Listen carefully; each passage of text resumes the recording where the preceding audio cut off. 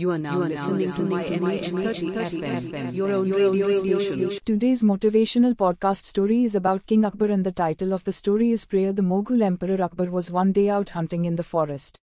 When it was time for evening prayers, he dismounted, spread his mat on the earth and knelt to pray in the manner of devout Muslims everywhere. Now it was precisely at this time that a peasant woman, perturbed by the disappearance of her husband who had left home that morning and hadn't returned, went rushing by, anxiously searching for her husband. In her preoccupation she did not notice the kneeling figure of the emperor and tripped over him, then got up and without a word of apology rushed further into the forest. Akbar was annoyed at this interruption, but, being a good Muslim, he observed the rule of speaking to no one during the namaz. Now just about the time that his prayer was over, the woman returned, joyful in the company of her husband whom she had found. She was surprised and frightened to see the emperor and his entourage there. Akbar gave vent to his anger against her and shouted, "Explain your disrespectful behavior or you will be punished."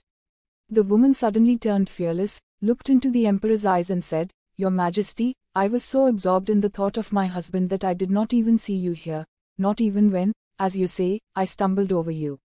Now while you were at namaz, you were absorbed in one who is infinitely more precious than my husband.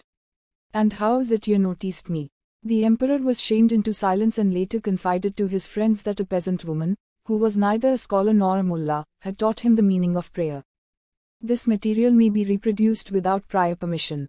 Please credit Eklavya Education Foundation and send a copy to Kaur House, off CG Road near Parimal Garden, Ellis Bridge, Ahmedabad.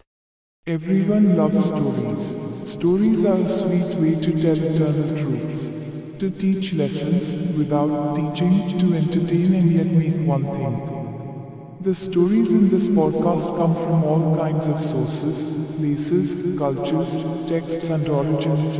Listen them, enjoy them, share them. Because a single story has the power to change your life.